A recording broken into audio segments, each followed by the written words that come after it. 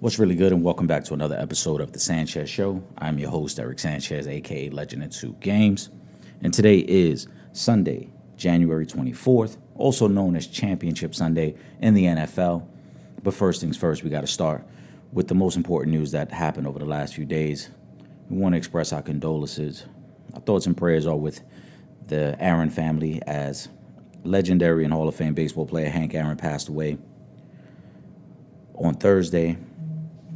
And it's a bit ironic that I was preparing to record this episode on that day, but I wanted to wait. I wanted to get my thoughts together because this is episode 44, and we're paying our respects to number 44. You know, the Major League Baseball Hall of Famer, one-time home run king, but he was more than that. As a man, he was an activist. He fought for social equality, and someone who was very outspoken, even at a time when it was frowned upon. I mean, we know athletes deal with that now, and athletes are told to shut up and dribble or shut up and play your game. But we're talking in the 70s. We're talking, a little over 40 years ago. He was dealing with that same criticism and on a much harsher level than we even see now, which may be hard to believe because in this era of social media, when fans and haters alike have instant access to comment, send you a message, reach out to you, and in some cases even touch you because of the way our society works these days.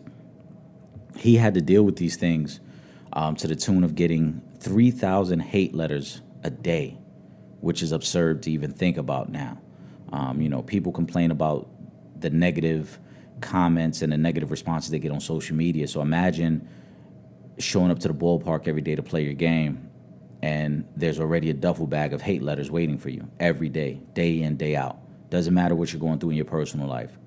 And this guy went through that every day and still, at the time, broke what was considered the most sacred record in all of sports by becoming the home run king and dethroning Babe Ruth. And I think we've got to take a moment to reflect and just think about some of the things he had to overcome and what he had to deal with, the racism he had to see day in, day out, the stereotypes that people assumed about him. He fought hard to try to become a Major League Baseball manager, ultimately getting a job in the front office when he retired. But again, someone who was the home run king, someone who is viewed by many people as one of the top 25 ball players of all time. And again, everybody's list differs, but I wanted to start the show off by thanking him for the sacrifice he made and for some of the things he had to endure for us to get to the place we're at now as a society. It's not great. We still got a lot of work to do, but he fought to at least get it to this point. And I've been in the past critical of Major League Baseball's lack of an effort to include the young black athlete, to cater towards the young black athlete. And I don't mean that in a way of you must cater to that athlete. No, but that athlete should be included in the direction of your sport. We see it in the NFL. We see it in the NBA in terms of youth programs and things that are done within the inner city to get kids excited about those sports. And we don't quite see it with Major League Baseball. It's one of the things Hank Aaron was fighting for. And hopefully we can continue to see those efforts move forward. And, ultimately, again, thank you, Hank Aaron. Our thoughts and prayers are with your family. And as always, man, legends never die. But with that being said, let's get into this episode. Again, episode 44, we're calling it the Hank Aaron episode, but it is championship weekend, so we got to get into some NFL talk. But before we do, as I always explain to you guys, the platform's open for anyone who wants to have a great sports debate. So if you've got a topic or something you want to hear discussed here on the show, send it over to me. I may discuss it. I may even invite you on the show to have the conversation. Also, follow me across all social media platforms. It's Legend in Two Games, completely spelled out. With that being said, let's get into it. It is probably one of the most exciting Sundays of the NFL season because we get to find out who's going to the Super Bowl. I also like this weekend in particular, this particular weekend, I should say, because of the matchups we have. It's very rare that you can look back at history and say, yep, the four best teams in the NFL are playing, but I think that's what we're seeing. The four best teams in the NFL are going at it this weekend. The Kansas City Chiefs are hosting the Buffalo Bills. The Green Bay Packers are hosting Tom Brady and the Buccaneers. We've got great quarterbacks on every team. We've got good defenses on every team. Aside from Kansas City and Buffalo, they don't have really good defenses. They've got average defenses. But nonetheless, their offenses are so great, it makes up for what they're missing on defense. We've got some good coaching. Andy Reid on one side. We got some young coaches like Matt LaFleur in Green Bay. It's going to be an exciting weekend. And I think that ultimately we're going to get two really good football games. There are also revenge factors in these games as both these teams played earlier in the season. Kansas City went to Buffalo, I believe it was in Week 5, and won that game. Tampa Bay hosted Green Bay and also in Week 5 and beat them pretty soundly. And the final score looked lopsided. The game wasn't as lopsided. Late in the second quarter, that game kind of took off for Tampa Bay, and they controlled from that point on. But we'll start there. Let's start with Green Bay, Tampa. So first things first, I'm going to let you guys know. My prediction before the playoffs started was that we would see Green Bay and Kansas City in the Super Bowl. I still feel that way. I thought this year's playoff format and what it looks like is going to be moving forward, where only the number one seed gets the bye week, was very beneficial because it created a situation where you only had to win 2 games to get to the Super Bowl. But more importantly, the team that did not get the bye would probably have to go on the road twice to be able to get to the Super Bowl. It's very tough, whether there's fans in the stands or not. It's very tough to go on the road multiple times and win games and then do it with this high pressure, high intensity situations. So I thought those teams both had an advantage in that sense. I think they still have an advantage, but we're going to start with Green Bay and Tampa. To me, I have not been impressed with Tampa Bay for quite some time. And that's not a knock against Tom Brady. I think it's just an overall knock on the coaching. And I think it's an overall knock on just the fact that this team never had a full training camp to gel, and they had to do it on the fly. And I commend them for being able to get to this point while having to do it on the fly. They had to figure things out. They had to kind of plug and play some guys at certain points too. But I think now it catches up to them. They won't have Antonio Brown today. We know Mike Evans has also been banged up a little bit. They ran the ball pretty decently last week against New Orleans. But more importantly, the one takeaway I had coming away from the New Orleans win and heading into this week is Tampa Bay couldn't move the ball effectively enough to consistently score points.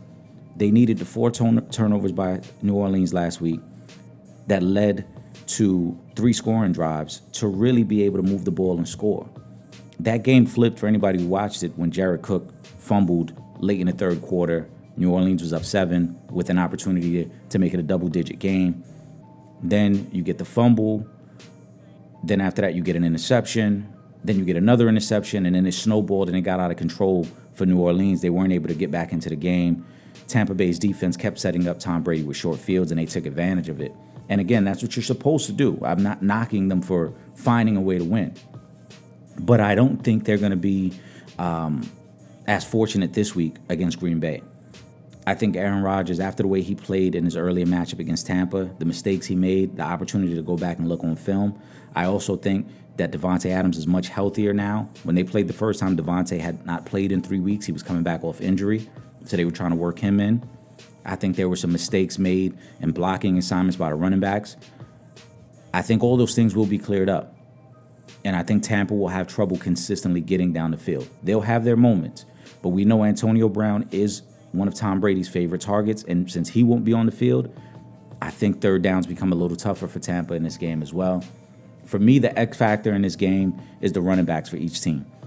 If Tampa can establish Leonard Fournette early and get the ground game going, then set up some opportunities for play-action pass to get the ball down the field to Godwin and Mike Evans, then there's some potential there for Tampa Bay to get a rhythm early and then kind of ride that wave through the rest of the game. For Green Bay, though, I think it's Aaron Jones, because I think Aaron Jones, again, similar skill set to Alvin Kamara. The big difference was last week, New Orleans could not push the ball down the field. So it was a lot easier for Tampa Bay to focus on Alvin Kamara, take away some of his routes out of the backfield. You saw it led to an interception as well. That was a big turning point, or kind of sealed the game, I should say, for Tampa. But this week, Aaron Rodgers has no problem throwing the ball down the field. I expect them to test the secondary of Tampa Bay down the field. I expect them to throw the ball consistently down the field. And in doing so, Aaron Jones is going to have a lot of work, a lot of space underneath to work. So I'm looking forward to the running backs being the X factors. Ultimately, I come back to, as I said, Tampa not being fully gelled. I also think Green Bay is on a mission. They were a team that lost last year in the NFC Championship game. Aaron Rodgers understands that his opportunities are limited at this point. He's got to take advantage of one of these NFC Championship moments to get back to his second Super Bowl.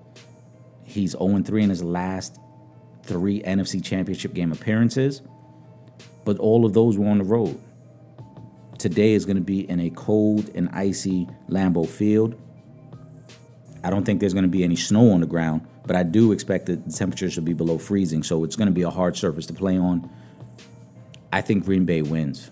And I think not only do they avenge the loss from earlier this season, I think Aaron Rodgers solidifies to everyone why he was the MVP of the league this year.